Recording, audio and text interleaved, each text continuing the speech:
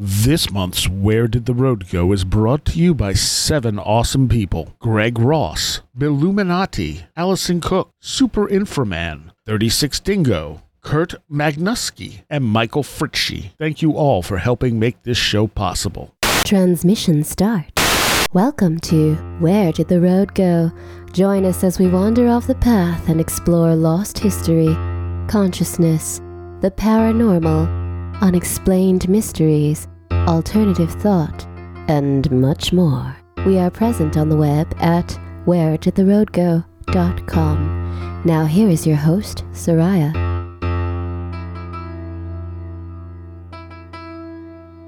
Welcome to this edition of Where Did the Road Go? And tonight I have, for the first time ever as a roundtable, Leo Watson. Hi there.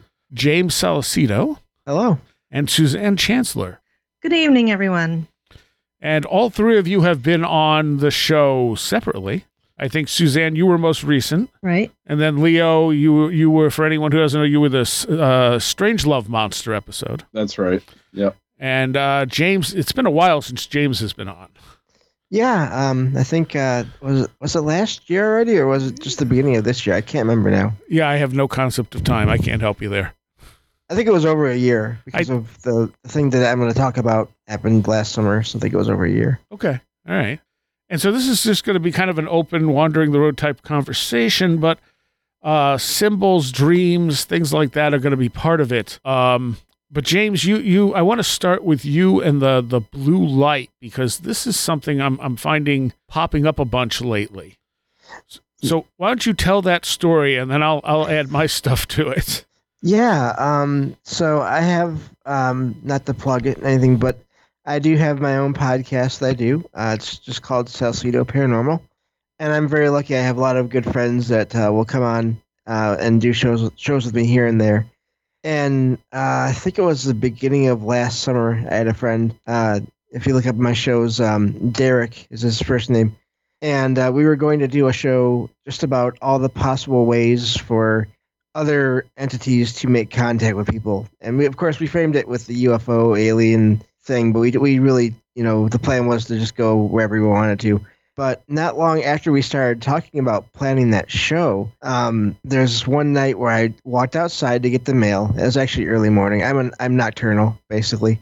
And part of that is because my eyes, I'm legally blind, and my eyes are really sensitive to light, and I get eye strain really easily. And so I walked outside around 3:30 in the morning one day to get the mail. Now, I could see the moon, and I saw at first what I thought was a star off to the left of the moon a ways. And I'm sorry, my heater just turned on, so sorry about any noises. But and I was looking at it as I was walking around my court or my street. It's basically like a rectangle with a building on each side and one entrance, exit, driveway, or road. And so I was walking around my court, and as I was walking, I was just looking up at the light, and I was thinking about the show that my friend and I were going to do at some point. And I just started thinking as I got closer to the mailbox, wouldn't it be amazing if this was something other than just a star, or which is what I figured it was, even though it was odd because I normally don't see a lot of stars.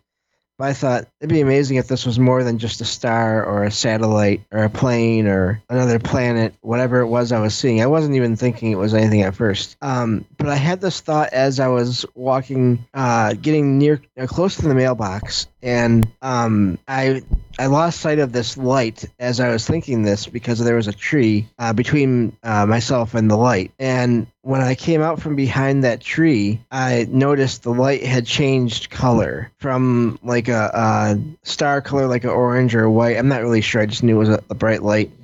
More like orange to maybe white around there. I'm not sure. And when I got out from behind that tree, it was blue. It had changed to a blue light. And around the same time, I got this sense of a presence coming from that direction. I don't know for sure if it was the light itself or if it was just something in that direction that was generated. I don't really know what the light was.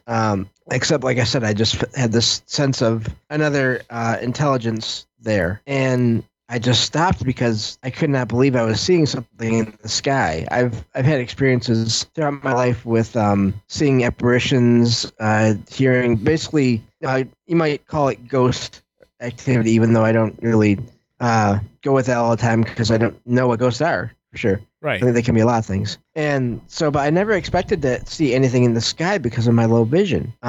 And so I was really shocked, and I was just standing there, and I was thinking, okay, that's not just a drone or a plane or a star, as far as I can tell. And so I decided to try something that I've heard about over the years in different all kinds of shows. I decided to try thinking toward it, sending thoughts to it. And of course, the first one I sent was hello. And I feel like I got a response, but it was so lightning fast that I almost didn't register it. And it was a hello back. It was hello. Same thing I had said, but the voice was really odd because it was almost like it wasn't a voice. I just got this real quick, like as fast as you could say hello, just think of that and then increase the speed even more. And that shocked me because, again, this is just another sign that this is not just a light. And so I was just standing there looking up at it, and I started to ask questions slowly, like, who are you? What is your purpose in this, here, like where I'm at? And I never got any responses from any other questions. So I stood there for a few minutes or so and just looking at it. And then I decided, okay, I can't stand out here all morning. And I really want to tell my friends online. I'm on Discord a lot. And so I decided I would want to tell my friends about this. And so I got my mail. I turned away and I got my mail and started walking back to my apartment. And this light was there the whole time, but it never moved that time. And I just I sent the thought towards it, saying goodbye, basically. And I was walking to my apartment. I was thinking, as I was opening the door and closing it, I was thinking, yeah, I'll probably never see that again. That was amazing. Right. And so that was it for that night. And for I'd say a good week or so, I didn't see anything else in the sky. So I thought, oh yeah, that was amazing. I'll never see that again. And then I saw it 5 mornings in a row. And then one other night I saw it with my mom. She actually saw it for a minute as well. So that's just the first encounter there. She just described it as a blue light. She couldn't really look at it for very long. She had to have neck surgery for issues with her neck and back and things. So unfortunately, she couldn't really look up at it for more than, maybe a few seconds without it causing pain. Yeah. So, but at least I know she did see it. Wow, that's interesting. Was it moving? Not that first time, no. There was another time where it did seem to move, but that was the second time. Now, how explain to people how bad your vision is. Yeah, so I can see. I'm extremely nearsighted. I can see people that are around me, but I can't see any distinct physical features. I can never tell eye color, anyone's eye color, because it's such a small, relatively speaking, it's such a small part of someone's features. And so I can read. I can look at things on a computer screen, but I have everything on my computer at 1200% zoom. Wow. So yeah, it's really fun trying to navigate when you're only ever seeing one small rectangle of the screen at a time. Yep. Wow. Yeah. Do you use a screen reader sometimes, James? Sometimes here and there. Yeah. I've found that a lot of web browsers now have decent screen readers for reading articles and things. So that helps a lot. That's true. I discovered that recently, and it's like, oh, you can just listen to the article. Yes. Right. And it doesn't sound like a computer reading. It actually sounds like a person reading it. I'm like, okay, that's pretty cool. It is because that robot voice, I've listened to that for years, and that gets so old after a while. Every once in a while, it'll get to a word and say it weird, and you're like, what? Oh, yes. Okay. Yes. Definitely. Well, it's interesting that the light was blue. I mean, and the fact that your eyesight is like that, I would feel like that's not something you would normally be able to see, right? Right. Exactly, especially at that distance, and of course, again, I'm speaking relative distances. I don't know how close or far away it really was. But yeah, the fact that I saw anything, because I mentioned stars earlier, I hardly ever see stars at night. It has to be, I have to be in an area with basically no light pollution, and or they have to be an exceptionally bright star for me to ever see even one or two.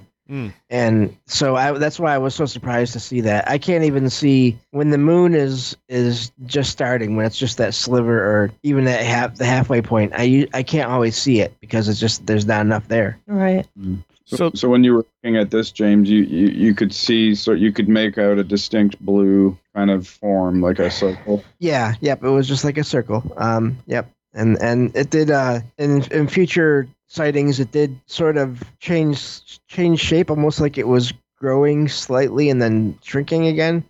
But not evenly. It was almost like a blob where it was changing shape at random in different parts of it.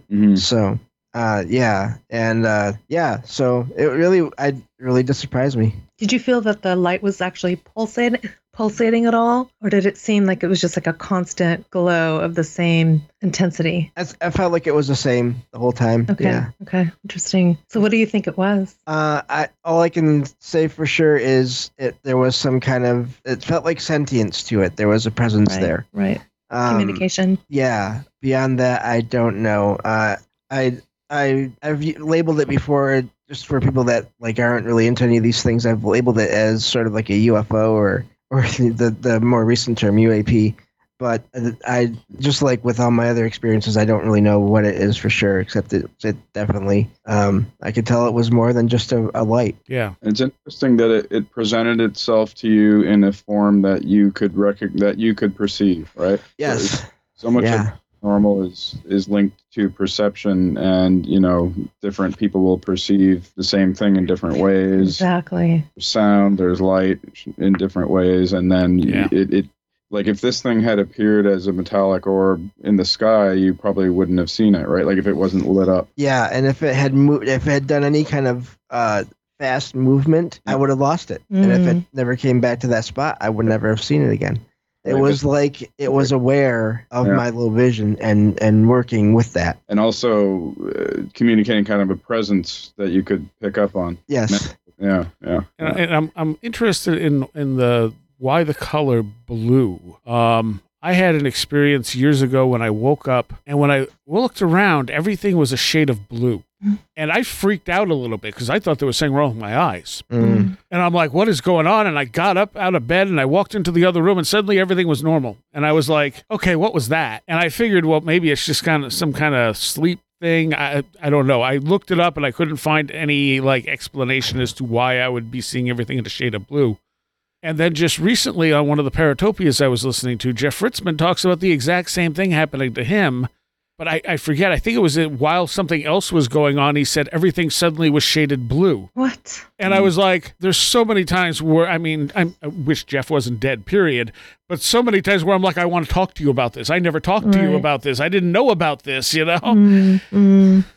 it does seem like we all have, those of us that have multiple experiences, you can forget things until something pops up and right. Like, when somebody else talks about it, exactly. Yeah. And I'm just wondering, is there something special about the color blue that would make that a more common color to have in these experiences? Is it a more common color? Or maybe something that can only present itself in a certain light spectrum. Yeah. I do remember noticing in movies this pattern. There'd be say a science fiction movie or different types of movies where there'd be a big vortex coming down from the sky, like a big lightning bolt or a big sort of column of light or something. And let's say, I don't know what type of movie. I'll think of some examples, but and it's always blue. It's always kind of blue. Look for that as you're watching movies, and it's surprising how often this vortex of blue, shows up. That's an interesting point. But this was just in the last couple of days I heard that episode and was just like, that happened to me, but differently, because I had it upon awakening and he had it during an experience or at the tail end of an experience or something. So I wonder if anyone else has had that where everything just looked like you were looking through a blue lens. One thing that you just triggered for me in my mind is between the second and third sightings, I had experience in my apartment with another thing. I can't remember if I talked about it on this show before or not. I've had a ghost cat that I've had encounters with a couple times over the years. And that day, basically in between the second and third sightings of the blue light, that ghost cat seems to have come and visited for just a minute. Wow. And the thing about that is usually it's just sounds that I hear, but they're sounds that don't make sense. In other words, in this one case, I heard the sound of a cat walking on this table where I have my TV and my gaming console. I heard the sound of it walking around on this card table that I have. That's what I have those things on. So I heard that sound of the paws hitting this soft surface of this table, walking around. But I was listening to a podcast. I don't remember which one now.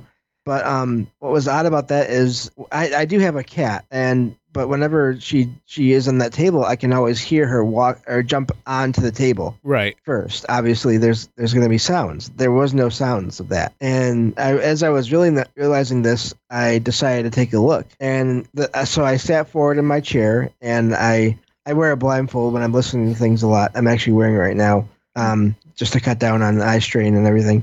And so I sat forward in my chair and lifted up my blindfold, and as soon as I got to where I could see around that corner of the TV, of the side of the TV, the sound stopped. And of course, there was nothing there. So let's move on to the thing with, I don't know, should we do the symbols or do you want to talk about the retrocausality stuff, Suzanne? I really don't care. I'm going to let you pick. Let's start with the retrocausality. Let's do it. So I brought this up to you when you were on the show, and I forget the circumstances. Well, I can tell you a brief synopsis if you'd like. Well, what happened was I was in the backyard in 2015 during the summer. It was after sunset, so it was still quite bright out. And as I was in the backyard, I looked over my back fence. There's a lake behind my house. And I saw a gigantic 10-foot in diameter, or I'm guessing it was about 10 feet in diameter, of roiling lava coming up out of a lake behind my house. And I have never seen anything like this in my life. And we talked about like the one-offs. Yeah. This was a one-off. I mean, I have had a multitude of different experiences in my life, and this one I've never had since and never before. Seeing this rising up out of the lake, and the best way I can describe it is that the interior of this orb seemed like it was alive, and that's like it was like roiling over inside of itself. But the exterior of this sphere seemed to be solid. For example, if you took like a pinball, like a metallic pinball, and you could see through it and it was all lava inside, that's how it felt. Like it felt like it was like cool on the outside, but roiling hot on the inside. And as it was coming up out of this lake, my husband, or my fiance at the time, was in the backyard. And I said, "Oh my God, come and look at this now, now, now." What was happening is it was going to disappear behind the tree line, okay? And I knew that it was going to reappear above it if we just kept staring in that one location, but it never did. It just completely disappeared. And I was out of my mind, like in a frenzy. I mean, I was like panicked because here I'd seen this thing that was just so like out of this world. And the more I tried to describe it to him, the more he looked at me like it was absolutely insane. And he's an experiencer, you know? Mm-hmm. So he didn't see it at all. He didn't see it because he was on the other side of the yard. Mm-hmm. And there's a house right directly behind us. And so I had gone and looked at it on the very right-hand side of the house. And he was actually on the left-hand side of the house at the time that I saw it. And so this lake is part of your property, or it's like next? Right behind my property, there's a street, and then there's the lake on the other side of the street. So I could see, like if I stand in my backyard, I can see across the lake and the houses on the other side of the lake that face their backyards face me. So I can see the lake clear as day. Yeah. And you hear these stories of UFOs coming out of the water. There's a lot of that. Oh, yeah. This is not, a traditional UFO or whatever, but this is like a plasma type of behavior. Yes. Yeah. And at that time, with all the research that I had done to try and figure out all the things that had happened in my life, I had never gone down this rabbit hole about orange orbs. And so, that opened up a whole new, exploration for me of trying to figure out what those are. And then hearing how many people had seen similar things. And so, obviously there's still no explanation, but regardless, what ended up happening was that right after I was in this frenzy of trying to explain to Jack, oh my gosh, it was this and we have to go look for it. He looked at me like, I don't know, like he got this blank look on his face. Like he was like I don't know if he was like out of body or something, but he put his hands on my shoulders and he looked right at me and he said, what you saw was meant only for you. But it was like it wasn't even his voice. It was almost like something was channeling through him in a weird way. Mm-hmm. Yeah. And right at that moment that he said that to me, a monarch butterfly flew right in between us, our faces. I mean, literally, we were like a foot apart. Mm. And then it's like I snapped out of it and I said, we need to go look for this thing. And he's like, no, you don't understand. I said, no, we are going. So we went around the neighborhood and I thought, you know what? Somebody else must have seen this. If I saw this and it was that big. I'm sorry? Did you drive around in the car? We did. Right. Yeah, we did. And I thought, well, maybe there's got to be like a fire engine somewhere. There's got to be somebody looking at the sky. There's got to be somebody standing out by the lake. There was nothing. Yeah. And so oddly enough, so the next day, it was extremely warm. It was August 4th, and it was really, really hot that time of year. And the next morning, we went to bed and we woke up, and we were woken up by the sound of the electricity going off because the air conditioning went off. And so that woke me up. But when that went off, I could hear all this noise outside. And when I looked out the window, there was like all this, like there was a huge storm. I couldn't see across my yard. There was like leaves and wind and tree branches, and then there was lightning and thunder and so much rain. And I know this sounds silly, but I had just planted a bunch of baby tomatoes, and that's all I could think about was that they were going to die. Yeah. So I opened the back door, and he's like, "What are you doing? What are you doing?" I'm like, "My tomatoes." So I ran out there, and it's like we had like 1,500 lightning strikes in like 15 minutes. Come to find out. What we were experiencing was a microburst, and that caused the power outage. And, it happened, and then it just went right through the neighborhood, and then it was gone, and it was clear as day. And it was like the weirdest thing because we had no power for 4 days, and he worked the night shift at UPS, and he would come home for his lunch break at 11 p.m., and then he would come home for the night at like 3 a.m. So our schedules were very nocturnal as well.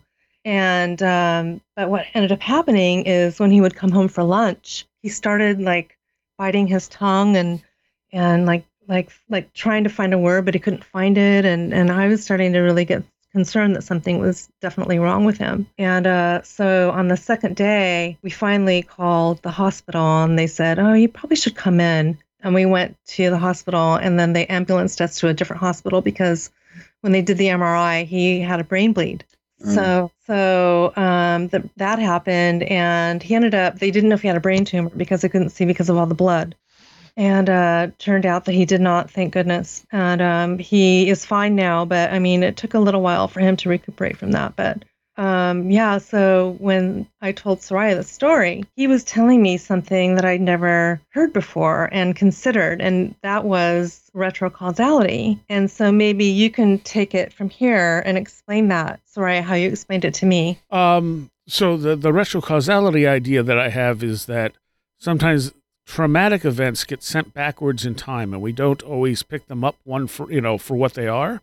So they manifest as paranormal experiences. So sometimes they go back and you get a dream about something or whatever.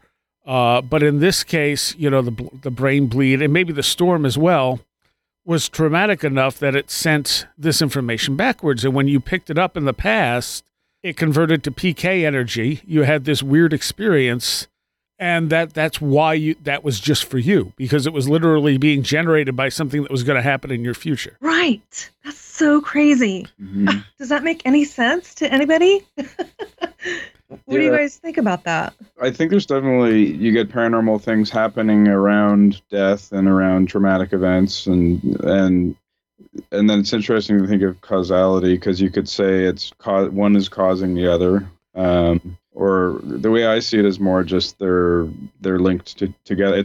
It's a foreshadowing of something coming. Right. You know? Well, I took part of the way I came up with this was Dr. Bem's experiments in Cornell, where he was looking at psi research and showing that specifically traumatic or sexual images would be picked up. Yes. In the tests, the MRIs would, the person's brain would respond to them before they were even picked by the computer at random. Yeah. So it suggests that traumatic things are more likely to move backwards in time, which of course is what we tend to see. Like if you look at the banshee, is like this poltergeist activity that foreshadows someone's death. Right. And so it's like, okay, is that information being sent backwards in time from when it happens, and that's creating the spontaneous PK that makes a poltergeist? Yeah. And I'm not saying it happens. I'm not saying that explains all paranormal stuff, but in certain cases, it seems like that might be what's happening. Right. And someone experiencing it might think the banshee caused the death. Right. Exactly. Right. Exactly. So then I started thinking more about this because I have been having a lot of precognition. So then I'm thinking, okay, so would precognition fit into this equation? Probably. It has to, I think, because, when you have precognitive dreams, that as well. And then I've been having these weird, seriously, every single day, something strange happens to me. And it might be the smallest thing, but I make a note of every single one because it just seems to be too common. And, is there something, is this like a foreshadowing of something horrible? I start thinking about that because of what happened. Well, that's it could be this. Go ahead. I was going to say, it's also Eric Wargo's time loop theory, too. And he specifically focuses it on dreams, but his theory is that we live in a block universe. So that, what's going to happen is going to happen. We don't actually have free will, but we don't know we don't have free will, so it doesn't matter. And that certain events will create time loops. Right. And time loop. What is that? Yeah. The time loop would be like a precognitive dream. So the event is coming in the future and you happen to dream about it in the past, but it's, again, reverse causality. Well, it's kind of like there's a halo around the event, right? Yeah. And so because it's big, it creates ripples. And then, maybe everything creates ripples forward and backward, but we just don't notice them, We notice the traumatic things. Yeah. That's true. Like you said, the images, it's the same thing. Yeah. So the traumatic image or the sexual image that has a strong emotional nervous system reaction, has sort of, you're literally perceiving it before it arrives. Okay. So this is really strange. I know this is kind of like a weird one, but the other day I was upstairs dusting the guest room for company, and we have a few bookshelves up there, and I picked one book out of the bookshelf and read the title, and it was, and I can't remember the author's name, The 5 People You Meet in Heaven. Okay. And I'm just looking at it, and I don't know why I picked that book, because it wasn't my book, actually. It was my husband's book. And I put it back on the shelf. Later that night, we were watching a game show. That was one of the questions. Yeah. I swear to God. I've had chills saying that right now, but this happens to me every day. Give you chills when that happens. It's exciting. But what so is that retrocausality? I always have to stop what I'm doing when something like that happens. Like I just stop in my tracks. What's the message? What am I supposed to be paying attention to something? Is there a reason why, is somebody trying to get my attention for a reason? Is there a reason why I picked this book? You could drive yourself crazy. Yes. I just finished editing a book and I had the final meeting for the back of the cover, and I was going to Zoom call with the author, and I had this imprint in my mind. She lives, I know this is such a weird offshoot story, but she lives in a dome in Colorado. And her mother lives in a dome also across the valley from her. And I just had this weird thought. I'm like, I wonder where she does her laundry, because I know she has solar power, you know what I mean? But it was just a random thing. And so we Zoom called. She's at her mom's doing laundry. I'm not kidding. But for you, it's really frequent for you. I noticed that when you were on the show before I listened to it. It's like I mean, I have stuff. James, you have stuff. Soraya, you definitely have stuff. Like, but it seems you have a really high frequency. Yeah, like for whatever reason. Well, I think there's multiple things going on. I think some of it's retrocausality, some of it's synchronicity that we may be creating ourselves. Mm-hmm. The idea that our unconscious psi abilities are actually, creating synchronicities. Sometimes it can be something trying to be communicated to us. Mhm. So I think there's a host of different things that can cause things that look similar. Yeah. Yeah, I'm wondering about that with in terms of dreams, because over the years I've had several dreams of places I had never been to before, and I would wander around, and then of course the dream or what I'm wondering now, if it was an out of body experience or whatever it was, it would end, and then either months or years later I would end up in that place. Mm-hmm. Wow. And it was never anything, there was never any major life events attached to any of these places that I went to in my dreams first and in person later. But it was odd also because in the dreams, I was always alone. But of course, when I went to these places in person, there were people all around. And of course, I had to have a ride to get there anyway. So it wouldn't be somewhere I'd go in the middle of the night, usually. And I had that happen with so many places. I wonder about that. If it has to be something that is dramatic or traumatic, or if it doesn't, or how all that plays, because I've had so many experiences with that. I had in one case 3 different dreams of 3 different places, and just months apart, years apart. And then several years later, I went to all 3 of those places in order in the same night. Wow. I would say there's potentially a couple of things going on. First of all, you going to those places, even though nothing major happened there, it probably threw you. You were probably like, "Whoa, this is what I dreamed," which could be the thing that sent the information back in time. Yeah, Right. very possibly, and it definitely cemented my sort of belief that there's more out there than just your everyday ordinary things, the physical world. There was something going on there that I can't explain. But yeah, that's a good point as well. Maybe the experiences were the reason in a way. Yeah. They caused their own little time loops. Yeah. On Hellier, when they did, I don't know if any of you watched it, but at the one point they're doing the Estes method spirit box thing, and the guy doing it gets this vision of a can, and then later they're in a random cave and he kicks a can that's exactly the can he visualized. Oh, wow. And then he starts freaking out like, "Oh my God, this is the can. We're in the right place." And I'm going, "No. Right now you're freaking out because you found that can and you just sent that back to yourself while you were in a slightly altered state." Yeah. And Eric, I guess, if he had a precognition of the can, because when he saw the can, he had a strong emotional reaction because he had a precognition of it. Right. It creates a, you know what I mean? How do you resolve that causality problem there? Because it's you know what I mean? Yes. No, and I think that's one of the reasons Eric Wargo likes the block universe idea. that there's no free will or anything, everything's already happened. Mm-hmm. And so it's necessary to have the conclusion that there isn't free will, though. Right, and I don't necessarily agree with that. Yeah. Right. Because some things we learn in advance. It doesn't mean there isn't free will, I don't think. I think again, it's not, there's no simple answer to it. I suspect that we're on a like on a river, for instance, and we can choose to go down that river smoothly or roughly or just completely get stuck in the mud, but we don't have the option to get on a completely different river. Exactly. Yeah. Mm-hmm. Free will is something we have within a range, right? We obviously don't have total free will because we can't fly. Right. We will die at some point. So I think everything else in nature, everything is sort of within a range of flexibility, right? Like it's like a balance between structure and flexibility. Yeah. And I mean, if you think about it like playing a video game, I mean, the video game's all there. Every possible choice that you could make is accounted for. Right. And so you're just kind of playing through it, but because you haven't played through it, you don't know what all those choices are and what all the results are. Yeah. But they're already written. Yeah, but they're already written.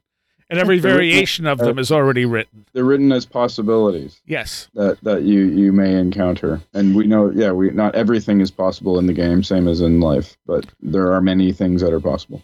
And I think with the whole retrocausality thing, I think it's that time doesn't move in one direction. We think it does because that's how our brains perceive it. But some things move in the opposite direction, so the present can affect the past. Right. Yeah. Do you remember that scene in Interstellar? Yes. Yeah. That. Yes. What was that scene? When he's trying to communicate with his daughter and he's pressing a book through the bookcase. Oh, yeah. I will never forget that. That was cool. And same with Arrival. I know, Soraya, you're a fan of the movie Arrival. Oh, yes. Yeah. I love that movie. Yeah, it really works with time a lot, that one. Which I didn't really pick up on it the first time I watched it, and I watched it a couple more times. But, you see how and it's literally tied into the communication of the aliens. I don't know if, James, have you seen that one? No, I'm over the last 10 years, because of my vision changing, I only listen to things now, and I found that if I try to just listen to movies, I end up wanting to watch, and then causes problems, causes headaches and everything. So I haven't really watched a movie now in many years, but I've heard of both of those movies before. Right. So you used to be able to so your vision has changed over the years, and you used to be able to watch movies? Yeah. That started about 10 years ago. It actually started after a possible abduction experience. Oh. I didn't put that together, and some friends did for me when we were talking about one night. And I can go into that if you want to, real quick. Yeah, for sure. Yeah.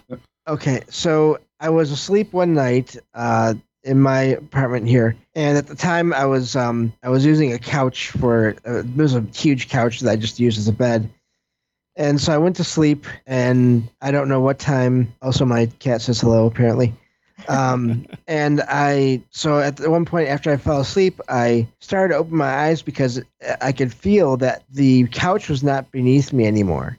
It was a solid, flat surface. I can't tell. I don't remember now if it was metal or plastic, but I just know obviously it was not a couch.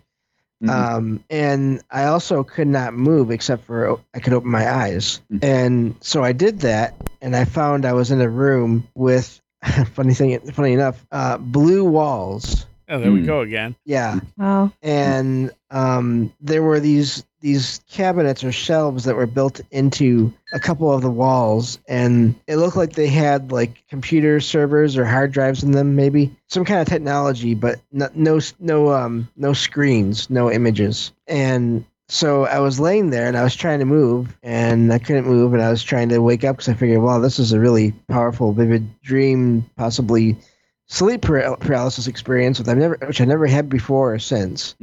And so I was looking around, and I also noticed that there were these 2 or 3 just figures that were moving around me, but all I could see of them was like a blur, and of course it was gray, but I couldn't see any details of these figures, and they were. And James, can I ask, in this experience, was your vision the same? Oh, sorry. I guess this is the experience where your vision changed afterwards. Yeah.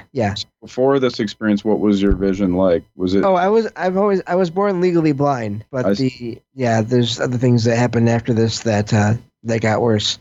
Right. And but these blurs, they look like they were the regular height of a person, the average height around there.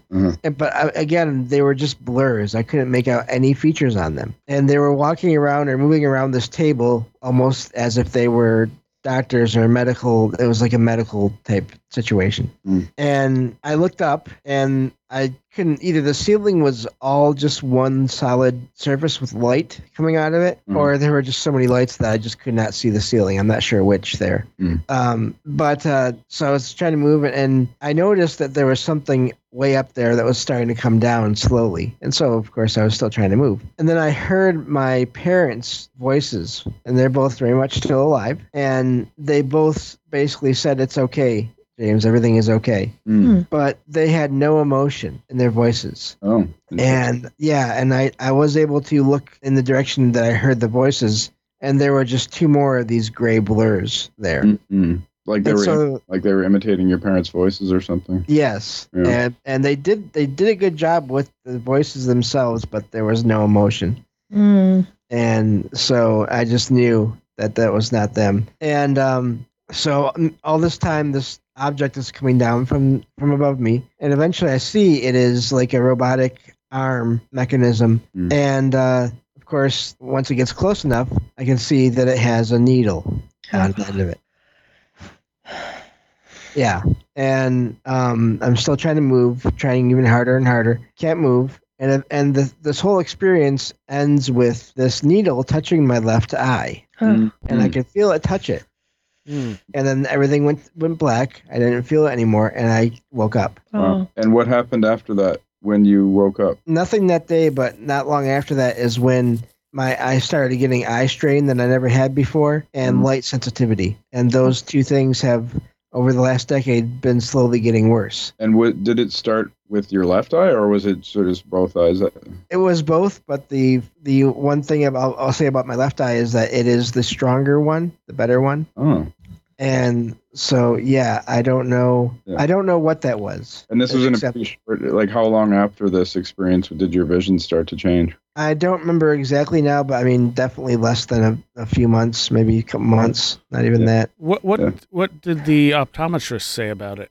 When I went to I didn't get to go to an eye doctor for some time just because of insurance and all that fun stuff. But when I did go eventually, a couple times over the years, they couldn't find anything unusual other than just the condition I already had. And they said, yeah, we can't really do anything about these new things. But they didn't say they knew what they were or they didn't know what they were. They just said, yeah, that's happening, and you have to, sorry about that basically. That's so sad. I'm sorry.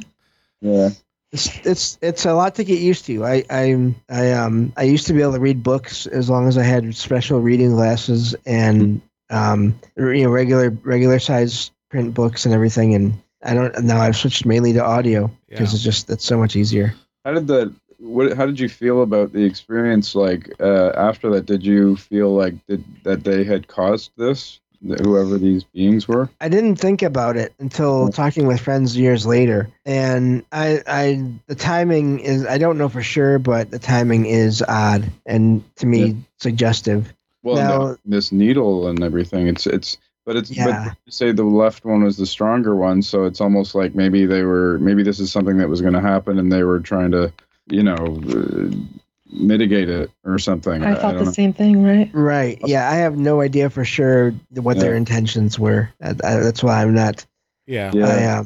I don't even know if they were aliens in the traditional sense. I don't know what they were. And if you wanted to throw in the precognition idea, I mean, potentially that experience happened because you were going to have problems with your sight, and that's how you translated that information in the past.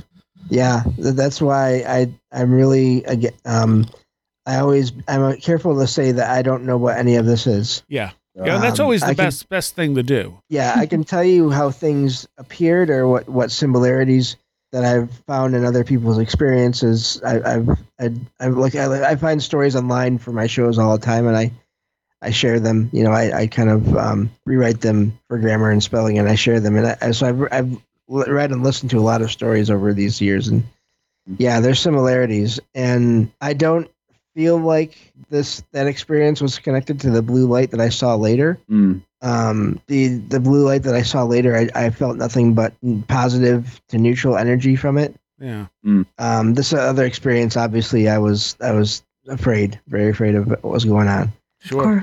But again, I don't know, of course you're going to be afraid of it while it's happening, but looking back on it, I don't know for sure that it was negative either. I had actually a really similar one. What you're talking about. So this was maybe 15 years ago or something. I dreamt that I was up in a craft in the sky, flying over the ground at a high speed, and then just looking down at the ground, and then suddenly I was just in a situation where there was white light above me, just ambient light. And you mentioned there was like a light above you, right, in the ceiling? Yes, yeah. So this was a white light. It wasn't a particular physical ceiling or anything, but it was just this area of white above me. That somehow was a very significant part of it. And then robot arms coming down out of this white kind of, I'd call it like an ambient haze or a glow. Yeah. Robot arms coming down, but I wasn't afraid in this. It sounds actually it's pretty graphic, but I wasn't afraid. And don't worry, it's fine. I mean, it was like these two robot arms, like, with little pincers and blades on them and all this stuff. Oh God! They're coming down and they start cutting into my chest, but no pain. What? The sensations there. But and it's like they're whirring like and like the bone and cutting a square, and then sort of a square around the middle of my chest, and then a smaller square just above it. And then they implanted some devices in those squares. So one was a speaker and the other one was a microphone. Oh. What? And the microphone was above the speaker. And I could feel it. Like it wasn't so real like an alien abduction. It was a dream, right? It wasn't like I was Travis Walton or whatever and getting abducted and pulled up into a craft. It was a dream.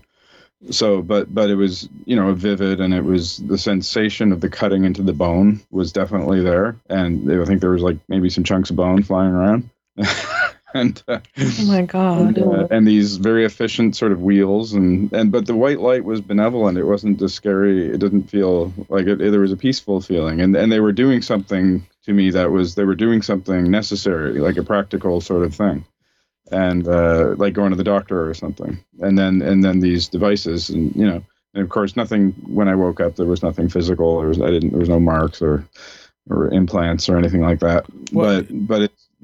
Go ahead. Sorry. Do you remember what was going on in your life at the time? This is a period I was having there was a period of a year or so when I had, I think, 3 probably what I would call big dreams. This is around my early to mid 30s or so. Right, but as far as your normal life goes, was it very liminal? Yeah, so there was a few things. I was having kids at that time, two young kids, and had got married, had kids. So I was kind of embarking on my whereas before that I was kind of, a wandering lost soul or whatever. I was, figuring out what I was doing. And this was around the time, right after I sort of started getting my life together, then a lot of very vivid things started happening, paranormal experiences and things like dreams. Yeah. But then the island stuff, which we talked about in the last show, that maybe started a few years before that, and that came along much later. That picked up much later. Yeah. But there was this particular period where it was all these dreams foreshadowing the future, that as I see it now. Very highly symbolic, highly vivid, memorable, and foreshadowing things that would happen down the road somewhere. Now, you had initially contacted me. One of the things you wanted to talk about were the idea of symbols in dreams and stuff. Yeah, that's right. So is that part of that? Absolutely, yeah. So that was one of those, I'd say, 3 probably big dreams. And when I heard Suzanne on the show, I did that thing where I stopped in my tracks, because Suzanne is describing this dream imagery that was very close to what I talked about. The other thing that happened was I was listening, because I became a patron recently of the show. And so I've been hearing the Patreon-only episodes, and there was one where you're talking to Tim Renner, and he was also describing similar dream imagery. And both times I just did that thing where you get that strange feeling of something happening, things lining up a little too much, things lining up more than usual. What was the imagery? Do you remember? Yeah, the imagery is symbols, like glyphs, like characters, strange characters. So Suzanne, you dreamt of a grid of glyphs, I think you called them. Right. Tim dreamt of sort of a matrix of characters in the sky. That's right. And then he had the sensation of being pulled out of the windshield of his car. He was in his car in the dream. Yep. And then he kind of managed to stop it. I think he managed to stay in the car. Yeah, I think that was the one we did live at his house. That's right. I remember you were all there together. Yeah. And the one I had, was I think it was November 2007. At the time I was writing for an online magazine. I'm not going to talk about which one it is exactly, but just because I'm sort of keeping myself private here, but Sure. the site doesn't even exist anymore. But at the time, I had a pretty good audience, and so I had started writing online about my experiences, and I had written an article about EVP and something I talked about on the last show too, EVP and ITC and my experiences with it. Yeah. Instrumental transcommunication using radios and EVP recordings and stuff. And then around after I started writing for them, I had this dream of I'm outside and looking up at the sky at night, and I see symbols like glyphs again, like sort of exotic looking, maybe sort of alchemical symbols. I would describe them as stuff that I didn't recognize. And there's rows of them in the sky. And Suzanne, I guess you might know about this because I think I'd sent it to you in an email before. And they're sort of scrolling across the sky from left to right slowly, Right. very large up in the sky. And one of them, the symbols, one of the notable things in the dream, stranger than the rest of the dream, was that one of them was a capital A. Mm. And it was sort of the highlight of the symbols. It was kind of the focal point, something I was meant to notice. And I'm looking at that, and then there's a woman actually. Then I notice there's a woman standing to my left, and she's looking up at them too, and she says, "Not long now." Oh, wow. Just that phrase. And then I wake up, and then I'm watching TV later that night in real waking world, and I'm watching this Jane adaptation of a Jane Austen book, Northanger Abbey, and there's a scene in it with they're in a carriage and robbers are breaking into the carriage or something's happening, and then a guy looks at the camera and he says, "Not long now." What are you saying? It's night after the dream. Wow. And it was strange because he was kind of breaking the fourth wall. He was looking into the camera and saying it, which was interesting. So there was that dream. But then what happened was this site I was writing for, there was another writer on there, and she had written an article about online telepathy, and she had started, this was in the early days of Twitter, and she had written about how, things was happening on Twitter where she tweets something and then, or somebody tweets something and something that she thought of as a precognition thing. She just noticed all these things happening and Twitter was sort of a forum where these types of synchronicities could happen, and she'd noticed all these precognitions and things like that. And so she tweeted about a dream that she had had, and this was maybe, I don't know, a couple weeks after I had my dream, pretty close. And so she tweeted that she had a dream of an observatory, and characters were coming out of the telescope of the observatory. They were coming out, going up into the sky, and they were glyphs and unrecognizable hieroglyphs or characters of some kind. And one of them was a capital A. Oh. Yeah. And so, and we were literally writing for the same magazine. We had never had any contact, never spoken, and I hadn't written my article or anything. So then I thought, okay, so something's happening, and why are we getting this same imagery? Very, very specific imagery, and then the other characters kind of dissolved, and all she could see was this A. And I'm like, okay, I need to investigate this. And so I went on just kind of a process of figuring out what could this be about, because to me, when that's something being transmitted, right, to more than one person. Yeah. And so that's why when I heard yours, Suzanne, then, I didn't see an A though. No, but you had a grid of. Right. Well, mine was, I remember specifically, I was dreaming of, I remember the dream too. It was like there was a lot of rain and I was trying to get somewhere and all the streets were flooded, and it was very, very dark, and it was almost like I was going to drown. So I'm holding on to a railing and I'm trying to pull myself up. And as I'm doing that, I'm coming out of the dream. And as I open my eyes from the dream, I feel like I'm still in the dream, but kind of like halfway in and out of the REM sleep. And as I'm opening my eyes, I'm looking at the ceiling, and I almost feel like in waking time, I'm still seeing that I'm not still in this plane. But instead, what I'm seeing in the ceiling was so picture like an abacus, or like there's like a lot of lines that go across horizontally, and then you've got like this frame, and then across those horizontal lines it's like a grid, and then there were all these symbols that look like hieroglyphs, and they were all flipping like cards. Mm-hmm. Like they almost look like maybe Wheel of Fortune. no, more like what's mahjong tiles. Ah, okay. Okay. Okay, so like if they were flipping and when they were flipping back and forth, they had symbols on them, and then on each side they were different. And so I'm trying to like when you squint your eyes to try and focus. Every time I would close my eyes, it was like the reverse negative. So I was still seeing it in my eyelids. And when I opened my eyes, I could still see it in the ceiling, but it was the opposite. Like if like a negative, it was like for example, if you look at a light bulb and you close your eyes, you have the impression still. Yeah. Yeah. Whatever they call that. I don't know what you call that, but I think it's an after image. Is that? right. Yes. Exactly. So when I close my eyes, I can still see the image, and I open my eyes, I still see it in the ceiling, and they're still flipping. But then it would fade. And then I'm like, okay, I just have to go back to the dream. So I close my eyes. And I'm like, I just need to go back in. So I went back into the dream. And then when I came out of the dream again, it happened again. And this has happened a few times, but with different dreams, where I'll see this, whatever it is, of different glyphs. And they almost look like Egyptian hieroglyphs. There you go. I mean, it's pretty similar. It's yeah, and you saw them on the ceiling. Yes. And Which isn't the first time I've seen things in the ceiling, which is strange, but I don't know if that's part of a dream or I don't know. Yeah, and for Tim, it was so, and Tim saw this, I think, rows or columns of symbols looking like the code in the Matrix, kind of, and it was up in the sky. Yeah. Wow. I should have him draw them. We should all draw them and compare them. Yeah. I can't remember the actual symbols other than the A. Like, I'm just drawing impression I have of them, but yeah.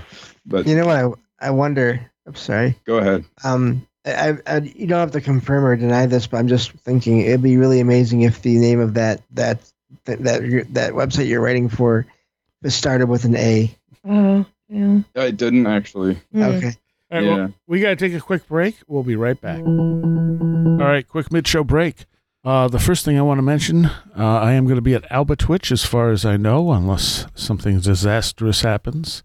And that will be on the 14th of October in Columbia, Pennsylvania. So if you're in the area, come on out. Timothy Renner will be there. I believe Christopher Ernst is coming out. And who knows who else might show up. I won't be there till the afternoon, probably around 2 o'clock or so, and it only goes to like 5. I'm not sure what's going on after the event. We may be doing something after the event. So, come out, say hi. And I might have some stuff. Plan is to get the documentary Chris did about me and the show on Blu-ray and DVD and make a bunch of copies. And, you can pick one up at the show, at the Alba Twitch event. Not show, but the Alba Twitch event, if you want. So by next year, there should be a book. All right. I'm also going to be on Strange Realities on the Sunday, which is in November. And that will be a 3-day event, 2 live days and 1 virtual day. As I said, I'll be on the virtual day. And that's run by Adam Sane and Conspiranormal. All right, contact info if you want to get in touch with me. If you have a story you want to share, something weird that happened to you for one of our listener stories show, or if you just want some feedback on it and you don't want it on the air, that's fine too. It's stories@wheredidtheroadgo.com. Pretty much anything can be found at wheredidtheroadgo.com. You can become a patron. It's only $3 a month, and you get extra content every week and some special stuff here and there as well for just $3. And I appreciate every bit of it. It all counts. It really does. As for a recommendation, I don't think I ever recommended Barbara Fisher's show, 6 Degrees of John Keel, which is an excellent show. And I went down my list, and it's not on there. She was on with us last week, and if you like her at all on here, you'll love her on her show. And that's my recommendation, 6 Degrees of John Keel. Go check it out. All right, and now we go back. All right, you're listening to Where Did the Road Go? And I have with me tonight Suzanne Chancellor, Leo Watson, and James Salacito. See that? I remembered all your names without having to think about it. I think that's the key. I don't think about it. There you go. Don't get in your own way with your thoughts. So I wanted to, since we're talking about dreams and stuff, I wanted to bring this up because I had heard about this a while ago.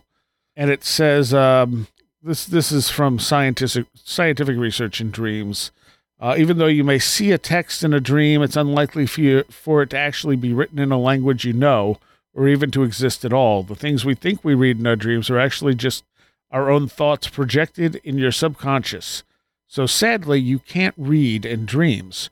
But I've found that not to be true. Now, most of the time, yes, you look at text in a dream and it's just nonsense. But there have been times where I have read, I mean, the best example I have, being a type 1 diabetic, sometimes my blood sugar will go low when I'm sleeping. And I won't wake up right away. And I have literally woken up because I'm in the dream. And like in one example, spray painted on the wall of a building was, "Your sugar is low, wake up." Oh my God. Wow. And I went, Awesome. and I'm reading it going, what? Oh, crap. And then I wake up, and sure enough, my blood sugar was low. Wow. So great. Okay, finish that one, but then I have another one that's similar. Well, that was all there was to it. I'm just saying, like, there are times where I've been able to read, and especially lately, like, I'll look at something, and I'll be like, I can't quite read that. And I'm like, oh, I'm dreaming. I'm going to focus on this harder, and then I'm able to read it, and, like, it actually resolves into letters. Yeah. So, and then, well, in my dream, the A I could read. You know, Right, there was definitely right. the A. And I've had other dreams. I've seen stuff scrawled on walls in dreams. Yeah. I had a dream where it was telling me there's a particular friend of mine was good for my spiritual well-being, Nice. and it was written on a wall. Was it Wow. accurate? I don't think it was actually. It actually really conflicted me because I was like, I'm not sure that he is. Anyway, Maybe it was, but not in the way you realize. not in the way that I thought. Yeah, and I think in some ways he was. But yeah, no, I think yes, you can read in dreams at times for sure. So I have a funny story about sort of messages from a dream, but also mixed with audiobooks and possibly a visitation. I'm 99% sure it was visitation from loved ones. So I was listening to the first in Robert Monroe's book series of books on out-of-body experiences one day. Just sitting in my chair in front of my computer listening to it. And as happens so often when I'm doing that, I fell asleep, which is really annoying when you're always listening to things and you fall asleep and you have to go back and rewind and try to figure out where you were at. Well, it's like I do with every single TV show I watch. Yeah. Yeah. But so and I in this dream or this it wasn't a regular dream. This experience, I think is what I'll just call it. I found myself back in my grandparents', what used to be my grandparents' house. They've both passed away years ago now. But I was back there, and I've gone back there a lot in my dreams and other experiences, but I was back there, and they were both there in the living room, and all their furniture was back and everything. It was like I was there back when they were there still. But there was this voice that was playing, and I could not figure out where it was coming from in the house. And I was so annoyed because, okay, I can sense that my grandparents are here. I want to talk with them. I don't want this voice, whatever they're talking about, in here, making all this noise when I want to visit with my family. So I was just walking around the house trying to find the source of this noise. Yeah. And I didn't notice it. I didn't register it at the time. But at one point, I noticed there was one of my old laptops was sitting on the dining room table. You would think that would have been a clue, but it wasn't. And this is a dream, though? Like dream, out-of-body experience, out-of-body or whatever from loved ones. I think it was a mix of things. Right. And I just was wandering around. Eventually, and my grandparents are both just watching me and smiling. And at one point, my grandma laughed and said, "It's coming from you, James." And that got me to stop. And I realized, oh, it's the audiobook. And I woke myself up laughing because I was laughing at that and realized here I was listening to a book about out-of-body experiences and having an out-of-body experience with my grandparents, and it took the ghost of my grandparents to let me know what was going on. Well, it's similar to Soraya's thing where it's identifying something happening in the physical world, right? Yeah. Like blood sugar's low, or your audiobook is playing, so it's like in the dream it's aware of the difference. Like there's an intelligence in the dream, Yep. It's I had one where, so I have a habit of eating chocolate at night. Like me too. You? 85%. Guilty. Yeah. Like just as a little thing to relax before bed or whatever. So I eat some dark chocolate, and then Same. yeah, and then I had another brand this one night, and different levels of cocoa or whatever it is, and cocoa butter or something, and yeah, it was definitely different ingredients in it, and then I'm having a dream, and it's totally chaotic, and there's violence, and everything's just it's like it's a nightmare basically, but it's just chaos, and you can't make sense of it, and people are being hurt, and there's violence, and all that, and then in the middle of the chaos, there's a voice telling me. A voice says, "It's the sweets." Oh. And it shows my brain. It opens my brain in like a cross section and shows me the inside of my brain and shows a chemical going through it. Wow. Huh. And explaining to me that it's the sweets, and you're eating it right before you go to bed, and it's causing your brain. It's changing your brain chemistry in some way. Wow. And so similar to yours, Soraya, with the blood sugar thing, and it's just literally telling you, And so, like, so I don't eat that brand anymore. It's very practical. Yeah, But, you had also brought up the glyphs I was being shown. yes. But those were different. Okay, so those were directly connected to Hecate, which I learned later. And basically what I was being shown is like 4-dimensional keys. Oh. And So what was that word you just used, Soraya? Hecka what? Hecate, the goddess Hecate. Oh, okay. What is that? That would take a show. That's been a show, actually. Yes, it has been. Very good show. So I've had interactions with Hecate actually all of my life and didn't recognize it. Oh, And it's not until recently when the key thing started that I started putting pieces together. But before I realized that was a Hecate thing, and I had this woman in these dreams showing me 4-dimensional keys.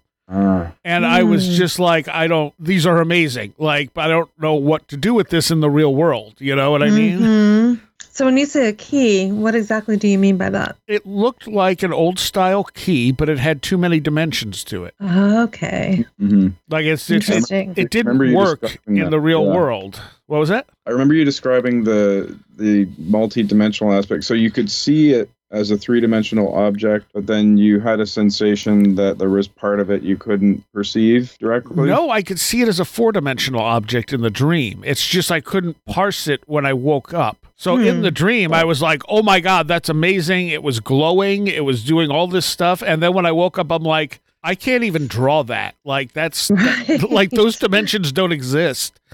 So you can actually perceive the multi-dimensional part of it. Yes. That reminds me of sort of when people have out-of-body experiences or whatever, and they perceive colors that aren't on our spectrum. Yes. Right. Yeah. It seems a bit like that. That's very, and it's a key. And what gave you the impression that it was a key? Like it looked like a key. It looked like a key. Yeah. Right. But it was also so complex that it almost looked like a cityscape on Yes. where you have the ups and downs on it. Wow. Oh yeah. So like a traditional key, right? Like that's what you said before, right? Right. And really complex. That's interesting. Now, the reason I connected that with the glyph stuff that is going on is that the glyphs were kind of indecipherable, but then the A was decipherable, and the whole theme I got from it was like something encoded, like and then unencrypted, and that we could then perceive. And in cryptography, the word key is used Interesting. like in technology and IT, like there's a key there's Right. encrypted, and then there's a key, which is just a code that is used to encrypt it. And then if you have that key, you can unencrypt the encrypted, stuff. Yeah. So that's, and this multi-dimensional aspect, and the key reminds me of the glyphs, and it's like it's showing you some way of unlocking something. I had not actually thought about it like that, but that's really interesting. Now I'm going to have to go back and relook at that stuff. This kind of reminds me of when you're talking about multidimensional, the key in itself. I had an experience of being on a craft when I was 9, and I saw a multidimensional algebraic equation Mm-hmm. that was inside of a hologram. Mm-hmm. So, here we are, all our lives being shown, on the chalkboard or, on your paper, and now computers, obviously. Oh, I think what you're talking about is 100% the same as what Sarai is talking about. Okay, cool. Okay, so yes. So dimensional, like, yes. and you understood I was 9, so I didn't understand any of that stuff. You know what I mean? Right. But when I'm looking at this, I was looking at this equation, but I actually went to the side of it and I saw that it actually went behind it also. Oh, interesting. Okay. Yes. So the equation was not only as you looked at it directly, but when I went to the side, it went behind it too. And it was also part of like another dimension. And it also was a different equation, but it was so hard to explain. It had multiple equations in it, kind of thing, depending on what angle. The way you looked at it, correct. Oh, yeah, that's amazing. So it had all these different solutions to the same, yes. So when you would look at it, one-dimensionally, if you look at the same equation three-dimensionally, it would mean something completely different. Yeah, that makes sense. Yeah. With me, it was almost like as you changed perspective on the key, you could see different parts of it that shouldn't be there from, a normal three-dimensional world. I guess that's the best way to explain it. Like there were extra dimensions there. And as the key was kind of turned slightly, I'd be like, whoa, okay, that's really cool.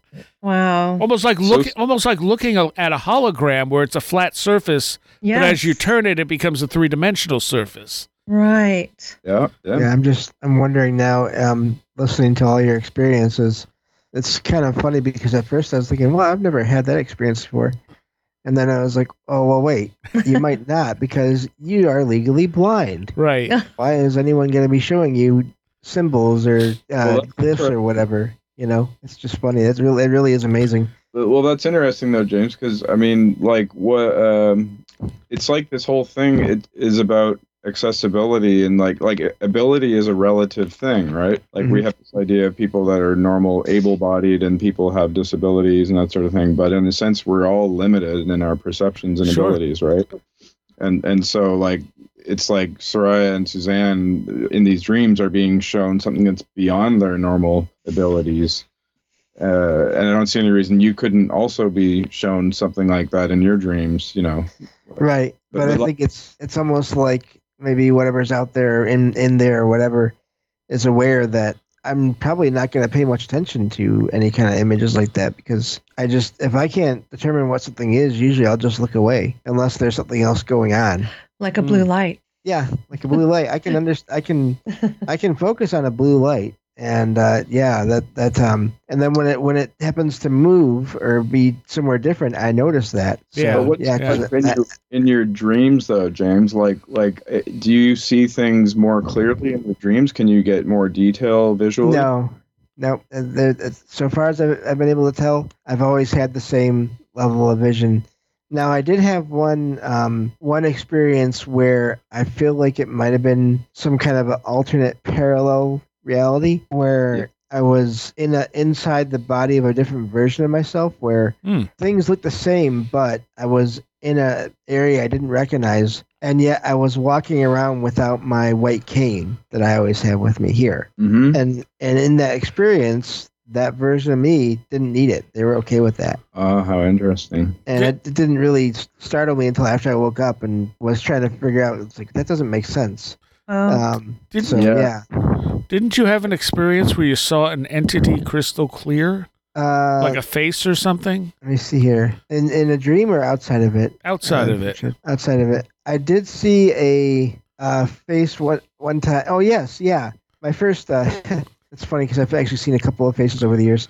But my first experience I ever had with anything weird was at my aunt and uncle's house, my cousin's house, which... That's another one of those places I've been to over the years a lot in my dreams and out-of-body experiences. But yeah, this was when I was about 13, 14, around there, years old. So 20-some years ago now. I went to visit my cousin because we were close. He was a few years younger than me. And I went to visit him at his house. I used to go over there to visit, to be with him on weekends, just about every weekend, every other weekend for many years as we were growing up. And but this first time, once they moved into this house, I stayed overnight, and the house was still pretty chaotic. Everyone was still unpacking things. Even in the basement, there was stuff all over the floor, but there were paths that had been cleared, and so you could still easily get around.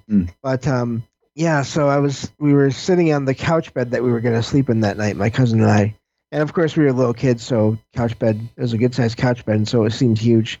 So there's plenty of space, and we were just talking. I don't remember now what we were talking about because it's 25 or more years ago now. Right. And just kid stuff, probably toys, video games, movies, whatever. And we were in the basement. Now this basement, the lights did not all turn on at one switch. Each light had its own rope or cord that you pulled to turn it on or off. And so the only lights we had on was one right above us, and then one right by the stairs because the bathroom was upstairs. So. And we were sitting there and we were looking into the space behind the stairwell, which was where all like the plumbing and electronics and electrical stuff was at. And that was, of course, the darkest part of the basement. Mm-hmm. So my aunt and uncle had clotheslines strung up along near the ceiling because it was a 5-person family. So my aunt and uncle, and then they had 3 kids. And so they had all these clotheslines strung up, and some of them had sheets hanging down from them, like bed sheets. And near the back, where one of these clotheslines and a sheet was at, we both looked back there, and we both saw just the head of an elderly woman, an older woman, above this clothesline. Now, we did not see any feet beneath the bottom of the sheet. No feet, nothing where it could be standing on. And this was a clothesline that was up near the ceiling, which would have made this figure, if they had been standing, would have made them probably close to 6 feet, definitely over 5.5. But what was odd about it was, so my cousin at the time, he had regular vision. Of course, I did not, but we both saw the same thing. Even though this apparition, whatever it was, she was all the way in the back of the basement, which meant I shouldn't have seen anything except for a blur. Or a flesh-colored blur inside of the white hair-colored blur, her hair. But I could see details. I could see that her hair was curly and kind of done, like combed really nice or whatever. And I could see she had glasses. And I don't remember her eye color now, but I feel like it was a bright color, like a blue. But that's just a faint sort of impression I get from that memory, which, of course, it's a memory. Blue again. Yeah, that's true. That's true. I didn't think about that. But she was looking at us, and it was like she was glaring and frowning at us, and it was the sense I got was like, who are you and what are you doing here? And of course, my cousin and I were freaked out at the time, and because we knew it wasn't a regular person. So so we did see that, and we just, after we saw that, we did not look in that direction for the rest of the night. I wonder. There's more of that story, but yeah. I wonder if you saw it, clearly because it wasn't something physical. Exactly. Yes, I think that's more to it. That there was either it was physical, and or it was connecting somehow directly with our minds, maybe. Yeah. Just something not normal for me was going on there for sure, and at the time we were frightened, but looking back on it now, I don't think that she was evil in any way. But when you're a kid, you don't know those things. That's true. It almost seems like proof in a way, or very strong evidence that this type of phenomena sort of bypasses our normal physical perception, right? And it's some other kind of through our mind. Because you just don't see at that level of detail. And like, do you remember being struck by that when it was happening? Like, oh yes, I was I didn't have very. I mean, I was 14, so I didn't have a very large vocabulary to describe why it was odd. But I knew it was like I remember thinking I should not be seeing this. Right. And like, would you see someone at that level if they're up close normally? Like, but they'd have to be like almost nose to nose. Right. Okay. Right. To see that level of detail. So you knew how to. You had seen faces at that level of detail before, but you knew that at that distance you shouldn't be. Yeah. Exactly. It's super amazing. Do you also think that maybe one of these apparitions are impressing on your mind what it is that you're seeing?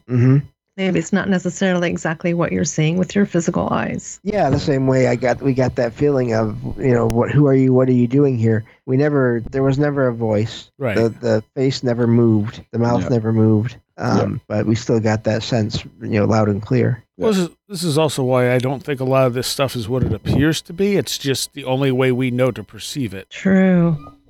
Very true. Like we don't have, our Rolodex does not have the cards that apply to the stuff we're encountering.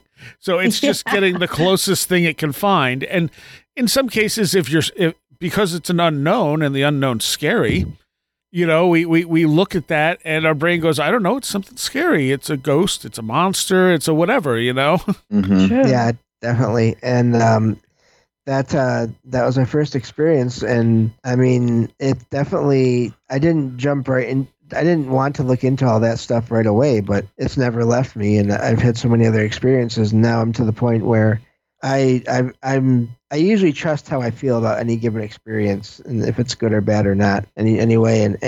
But I also keep in mind, that being afraid of it doesn't make it, negative necessarily. Right. And so that definitely, all these experiences have helped and still help, and it's been amazing. Go ahead. I was just reminded of the H.P. Lovecraft quote where he talks about fear being how does he put it? Something about fear being one of the core things of mankind, and the most intense fear is fear of the unknown. Yeah. True.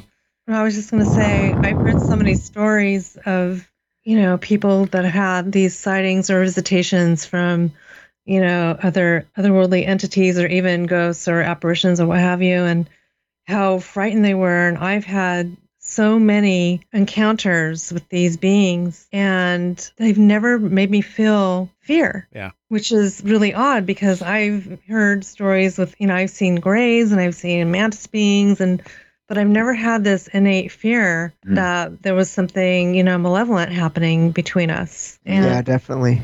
I don't know why.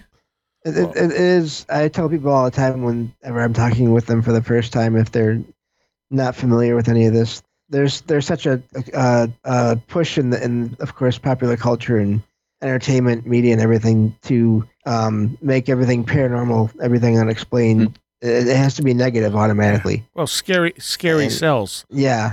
And I mean, I can probably count on one hand the number of experiences I've had that were actually really scary, and even less than that where the experience was dealing with some kind of a negative force.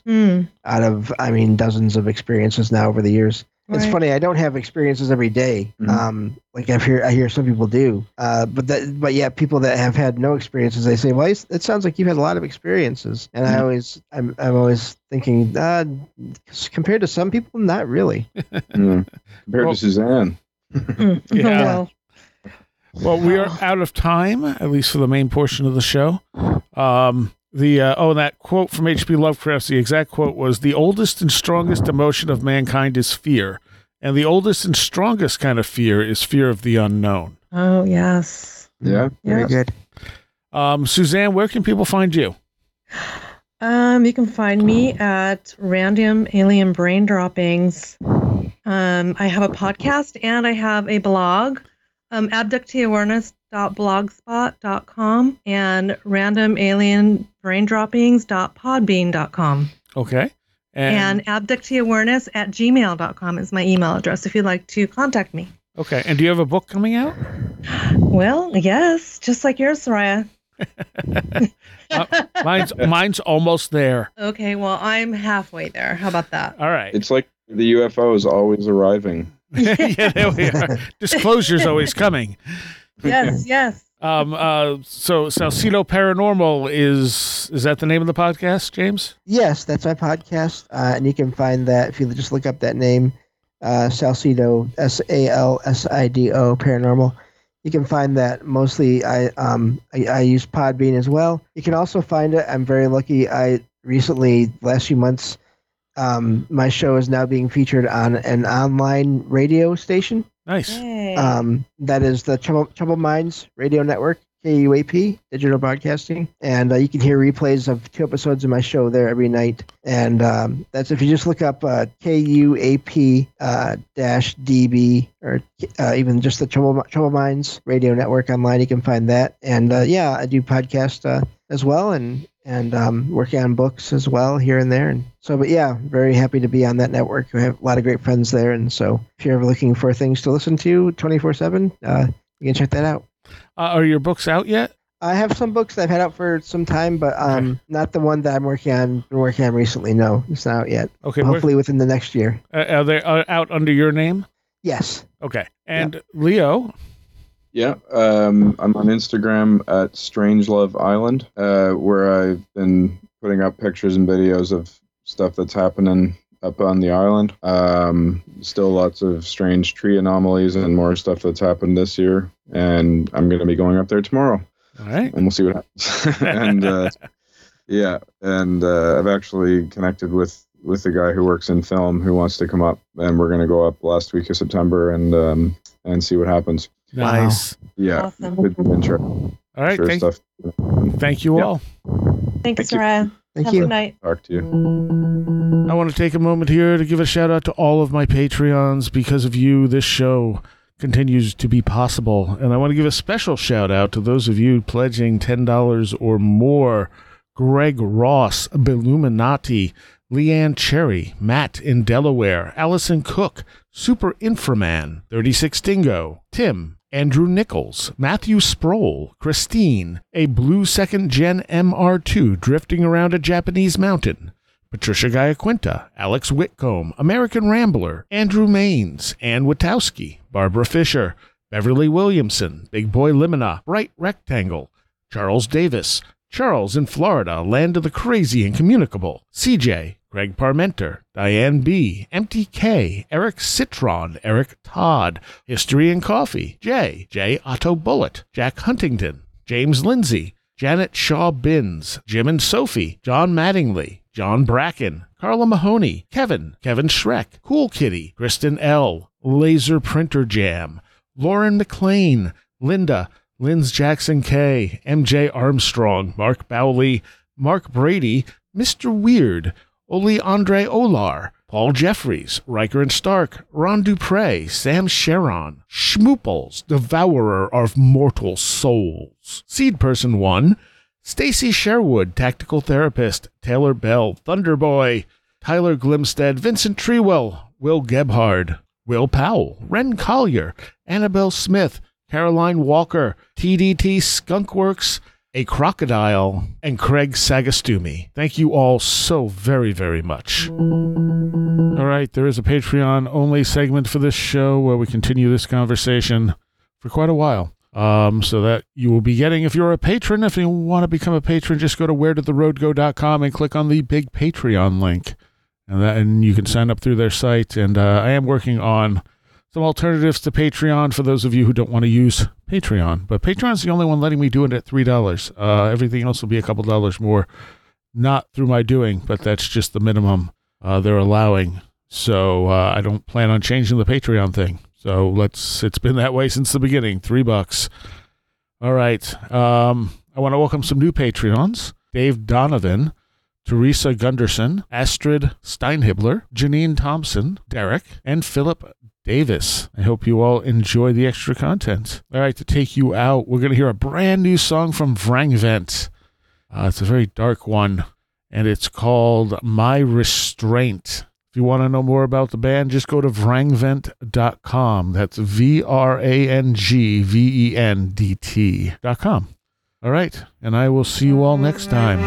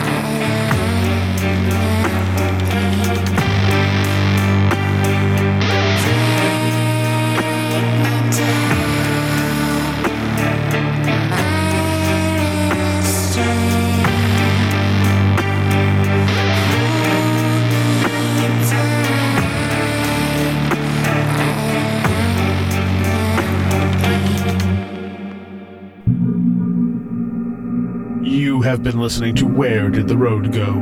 This show is made possible in part from our Patreons, and we thank you and everyone listening for helping us continue this exploration of the strange. You can always find everything Where Did the Road Go related at www.wheredidtheroadgo.com. And thank you so much for your support.